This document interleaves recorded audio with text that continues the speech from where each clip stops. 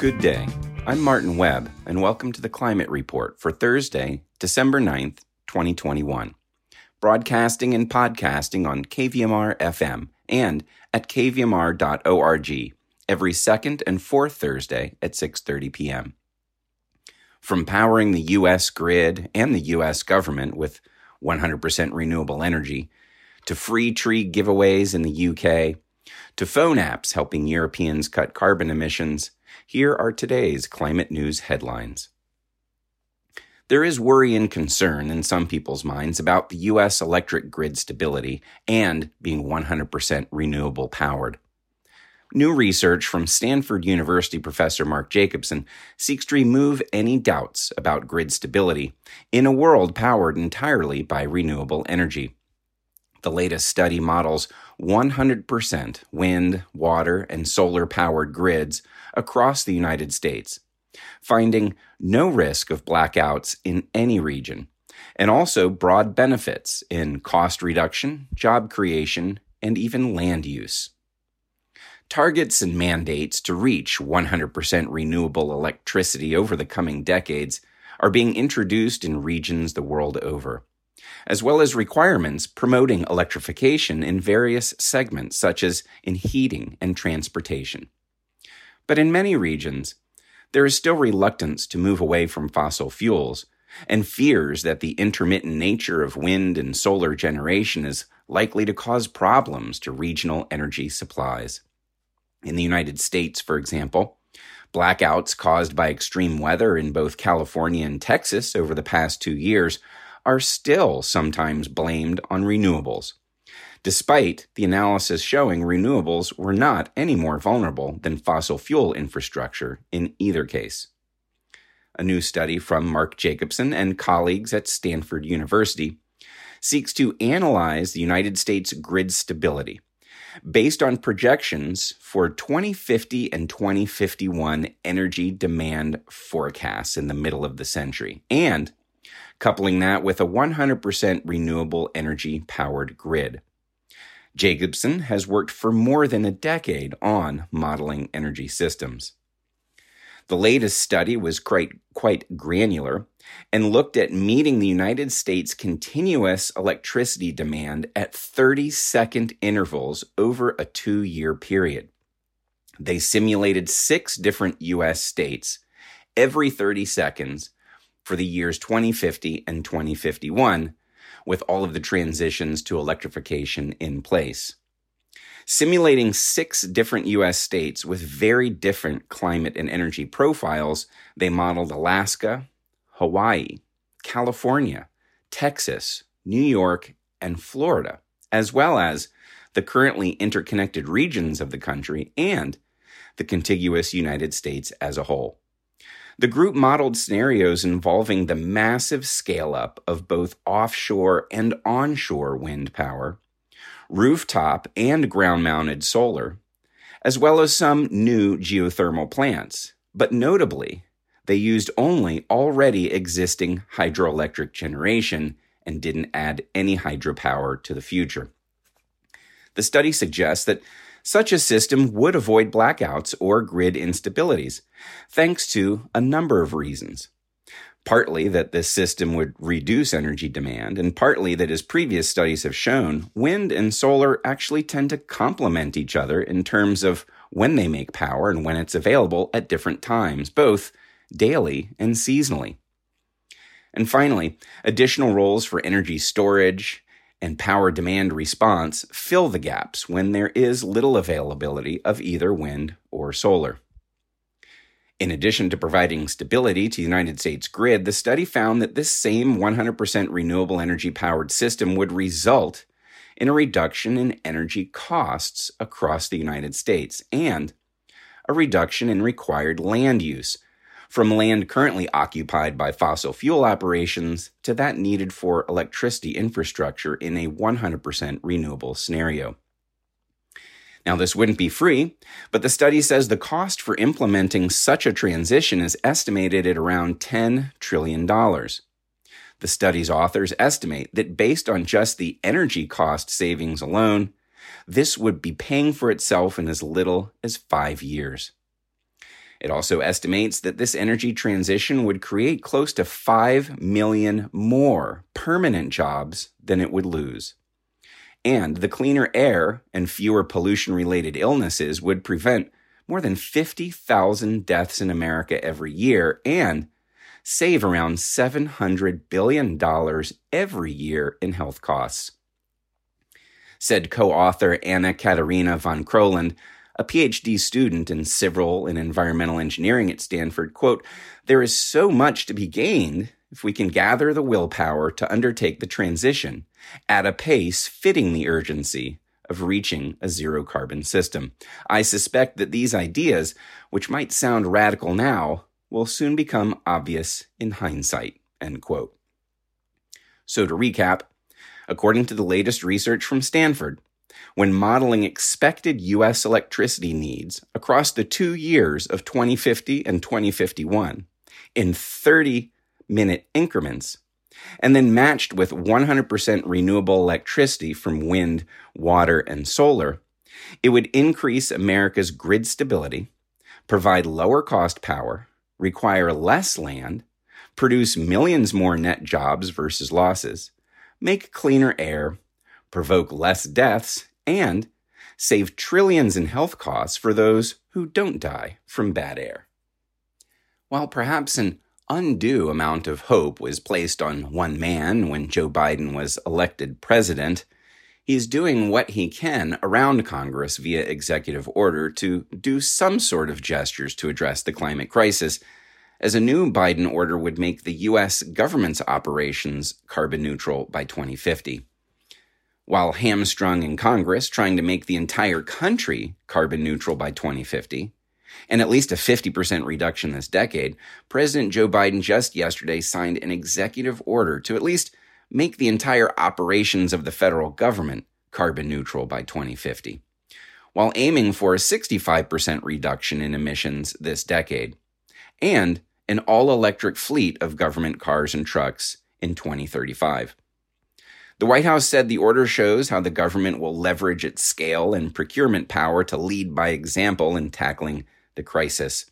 The order said, quote, "As the single largest landowner, energy consumer, and employer in the nation, the federal government can catalyze private sector investment and expand the economy and American industry by transforming how we build, buy, and manage electricity, vehicles, buildings, and other operations to be clean and sustainable." The order directs that government buildings use 100% carbon-free electricity by 2030, that the U.S. government fleet of cars and trucks become all electric 5 years later in 2035, and that all federal contracts for any goods and services be completely carbon-free by 2050. Through the executive order, the government will transform its portfolio of 300,000 buildings, its fleet of 600,000 cars and trucks, and leverage its annual purchasing power of $650 billion in goods and services. Environmental groups generally hailed the order as a positive step, although some questioned the 30-year time frame to eventually achieve net zero emissions. Bill Snape, a lawyer at the Center for Biological Diversity, said, quote, 2050 is an extremely weak goal for the federal government to free itself from climate heating pollution. This is like a teenager promising to clean their room in 30 years. We need action now, he said. The executive order will tackle about 15% of all U.S. emissions. Some of the most concerning tipping points in the climate crisis are when megafires turn forests from carbon catchers into carbon belchers. Wildfires from Siberia and Russia to the U.S. West spewed record amounts of carbon emissions just this year, and the year isn't over. Climate crisis fanned intense blazes emitted almost 2 billion tons of carbon globally in 2021, according to the European Union's monitoring service. That's equivalent to more than double Germany's entire annual CO2 emissions. Some of the worst hit hotspots this year recorded their highest wildfire emissions ever for any January through November period since monitoring began in 2003. This included parts of Siberia's Yakutia region, Turkey, Tunisia, and the American West. That's blowing carbon at record levels out of forests instead of storing carbon. And it's all across the globe, in Asia, Mediterranean, the Middle East, Africa, and North America, from the Arctic to the equator and everywhere in between, just the last 12 months, from carbon stored on the planet to carbon blowing in the air. In North America alone, fires in Canada, California, and the U.S. Pacific Northwest emitted about 83 million tons of CO2 this summer, emitting huge smoke plumes that drifted all the way across the Atlantic to reach Europe. California's Dixie Fire, which ravaged nearly 1 million acres, was the largest recorded fire in the state's history. Lucas Chancel is co-director of the World Inequality Lab, the author of Unsustainable Inequalities, Social Justice, and the Environment, and is an affiliate professor at Sciences Po. He wrote a very interesting essay that we'd like to share some excerpts of. It's entitled, "The Richest 10% Produce Half of Greenhouse Gas Emissions. They Should Pay to Fix the Climate." He says, let's face it, our chances of staying under a 2 degrees Celsius increase in global temperature are not looking good. If we continue business as usual, the world is on track to heat up by 3 degrees Celsius, at least by the end of this century. At current global emissions rates, the carbon budget that we have left, if we are to stay under 1.5 degrees, will be depleted in 6 years. The paradox is that globally, popular support for climate action has never been so strong. According to a recent United Nations poll, the vast majority of people around the world sees climate change as a global emergency. So, what have we got wrong so far? There is a fundamental problem in contemporary discussion of climate policy. It rarely acknowledges inequality. Let's first look at the facts. 10% of the world's population are responsible for about half of all greenhouse gas emissions, while the bottom half of the world contributes just 12% of all emissions. And this is not simply a rich countries versus poor countries divide. There are huge emitters in poor countries, and there are low emitters in rich countries. Consider the U.S., for instance. Every year, the poorest 50% of the U.S. population emit, personally, about 10 tons of CO2 per person.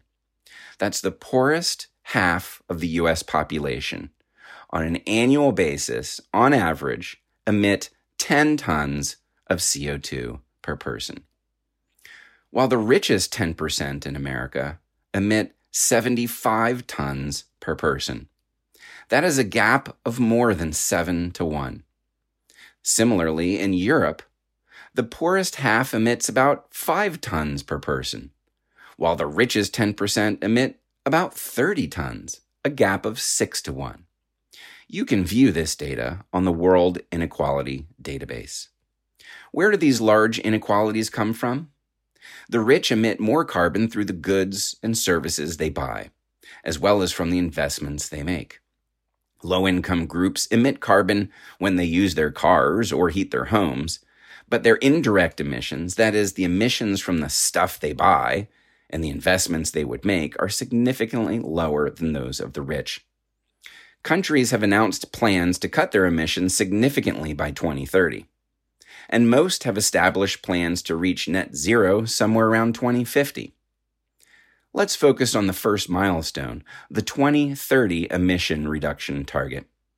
According to my recent study, as expressed in per capita terms, the poorest half of the population in the U.S. and most European countries have already reached or almost reached this target. That is not the case at all for the middle classes and the wealthy, who are well above, that is to say, behind the target. And one of the most interesting things that I wanted to mention, that's easy to zip right through in this little piece that I shared some excerpts from is compare the poor and the wealthy in the U.S. to Europe. The poorest half of the U.S. population emit 10 tons of CO2 per person, while the poorest half in Europe emit 5 tons per person.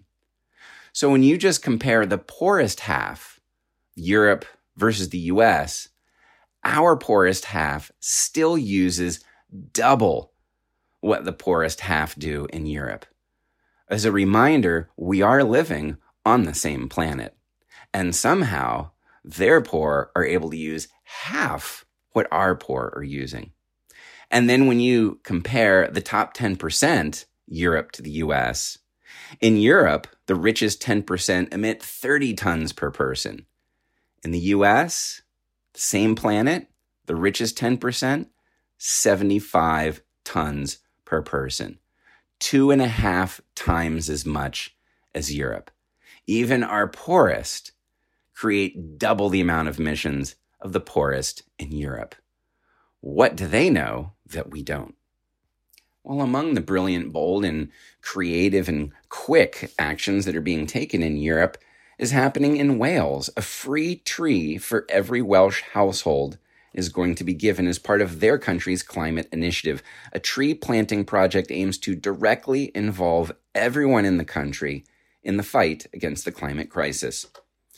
Over the next year or so, every household in Wales is to be offered a free tree to plant as part of a Welsh government call to arms in the fight against the climate emergency. Lee Waters, the Deputy Minister for Climate Change in Wales, said that the initiative was practical, a good way of getting more trees in the ground. But the aim was also to engage people and fire their imaginations by directly involving them in the battle against the climate crisis. The first trees will be available in March from one of 5 different regional community tree hubs. A further 20 hubs are to be set up across Wales by October of next year to get trees to everyone in time for next winter's planting season. There are more than 1 million households in Wales, so the exercise is a challenging one. In June, the Welsh government held what it called a deep dive exercise into trees and timber, and concluded a steep change was needed to create enough woodland to tackle the climate emergency. The Welsh government judges that it needs to plant about 43,000 hectares of new woodland this decade and 180,000 hectares by 2050 to meet climate crisis targets. Well, to put that in perspective, again, tens of thousands of hectares this decade, hundreds of thousands of hectares by 2050. Last year in 2020, just 290 hectares of woodland was planted in Wales, and annual woodland creation has never exceeded 2,000 hectares since 1975. Well, the government argues that planting more trees is not only essential to help avoid catastrophic climate change, but will provide a wide range of other benefits, including addressing the nature emergency, mitigating flooding and air quality issues, increasing well-being, and creating green jobs. It accepts that the vast majority of new woodland will not be planted by the Welsh government, but by the communities, farmers, and other landowners across Wales. Deputy Minister for Climate Change Waters said, quote, "The deep dive made it clear that everyone will have a part to play. People who live in flats or do not have room to plant a tree can opt to have a tree planted on their behalf. We understand that not all households will be able to plant a tree themselves, but will still be keen to get involved." Back here in California, there is a push to raise awareness about the heat waves. Here's a few sentences from a piece that I nicked out of Australian version of The Guardian. It says, California will name and categorize heat waves. Should Australia follow suit? Heat waves kill more people in Australia than all other natural disasters combined, and some experts believe naming them might help reduce deaths. California may become the latest jurisdiction to set up a system that would categorize and name heat waves like cyclones or hurricanes, raising questions about whether Australia should adopt a similar system to reduce heat-related deaths. Following the recent example of Greece and the city of Seville in Spain, Authorities in California will introduce a bill in January to develop the ranking and naming system. The proposed system works by naming heat waves and categorizing them similar to hurricanes. But instead of being coded by temperatures, they will be ranked according to their risk to human health, and specifically the risk of death. For example, a Category 1 heat wave might occur when the daily mortality rate was expected to climb by 10% versus normal day, with Category 2 and 3 heat waves rising further. For example, when a Category 3 heat wave would be declared, then it may lead to the opening of swimming pools and air-conditioned shelters to the public, the activation of check-in services for the elderly, or a ban on utility companies cutting off power for the period of the heat wave to ensure access to air conditioning. Just like naming hurricanes raises the awareness and concern versus, hey, some rain and wind is coming, the idea is that naming California's heat waves will also attach an appropriate level of concern and attention. On a federal level, the U.S. is lagging in electric vehicle sales despite the Biden administration's push. The White House has set a goal for electric vehicles to make up half of all new car sales by the end of this decade in order to slash planet heating emissions and help avert disastrous climate change. But a new report has found that electric cars currently only make up about 4% of American sales in 2021. Compared to China, they have 9% EV sales, and in Europe, 14% of new car sales are EVs. So again, this year so far, American sales of EVs is 4% of new cars. China is more than double that. Europe is more than triple that. This is all in line with a distinct recent trend. While electric vehicles are on the rise in the U.S., with our fleet climbing at an annual rate of 28%, the other major car markets have pulled significantly ahead. The EV fleet grew at 50% a year in China over the last 5 years, while Europe has seen a 40% year-on-year increase over the last few years. In the U.S., a lack of federal government support for electric vehicles, cheap gasoline prices, fears and paranoia about driving EVs, and a paucity of charging infrastructure is holding back progress, according to a report. To help address that, power companies are now committing to building a nationwide EV charging network. That's right, the oil companies don't want to see cars stop using their fuel, but the electric utility companies see an opportunity to sell more of their products. They announced a new coalition yesterday. Over 50 utilities across the U.S. have come together to speed up the build-out of EV charging stations along the nation's highways. It's a brand new National Electric Highway Coalition announced yesterday by the Edison Electric Institute, which is merely an association of large investor-owned power companies. Together, the companies aim to fill charging infrastructure gaps along major travel corridors in the U.S. Each utility that's a member of this new coalition must commit in good faith to create an EV fast charging network across its service territory using any approach they see fit by the end of 2023.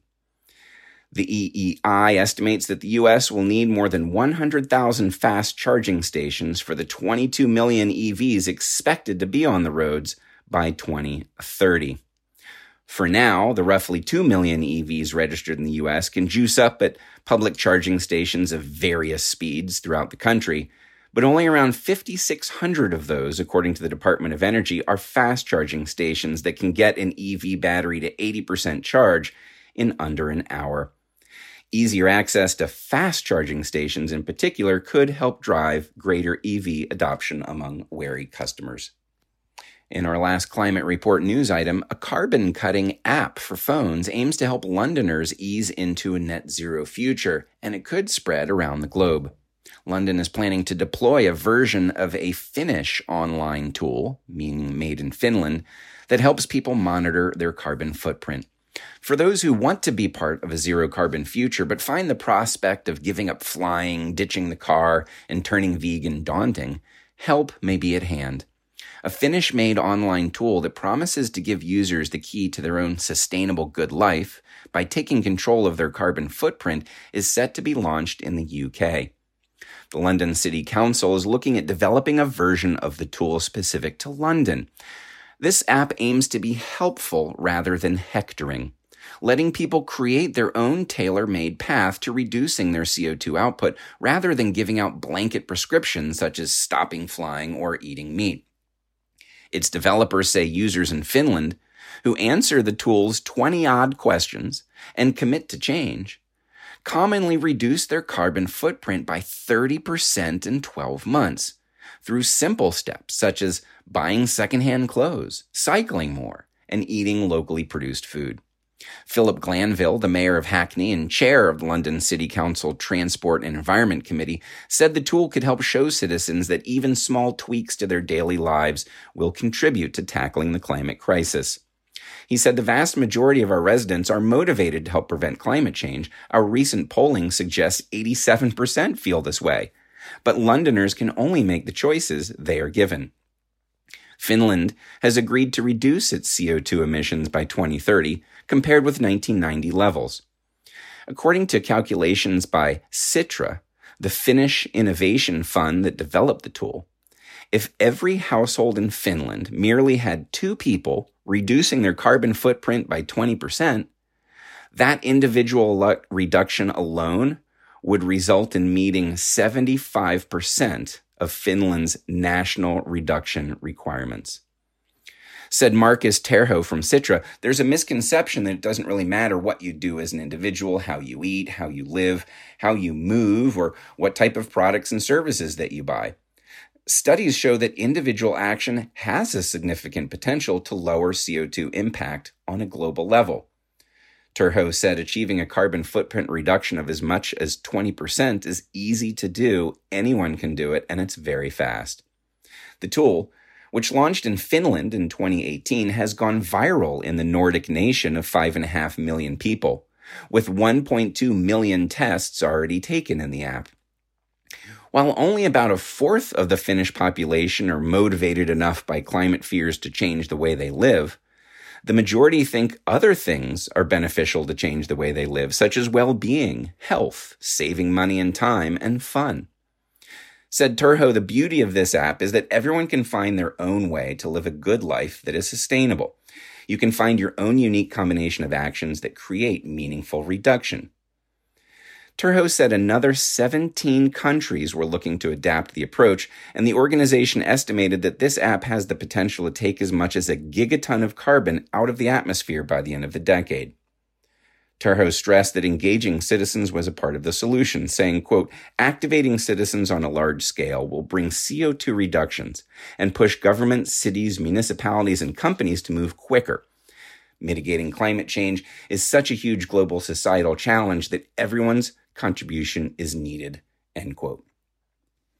That's all for today's Climate Report.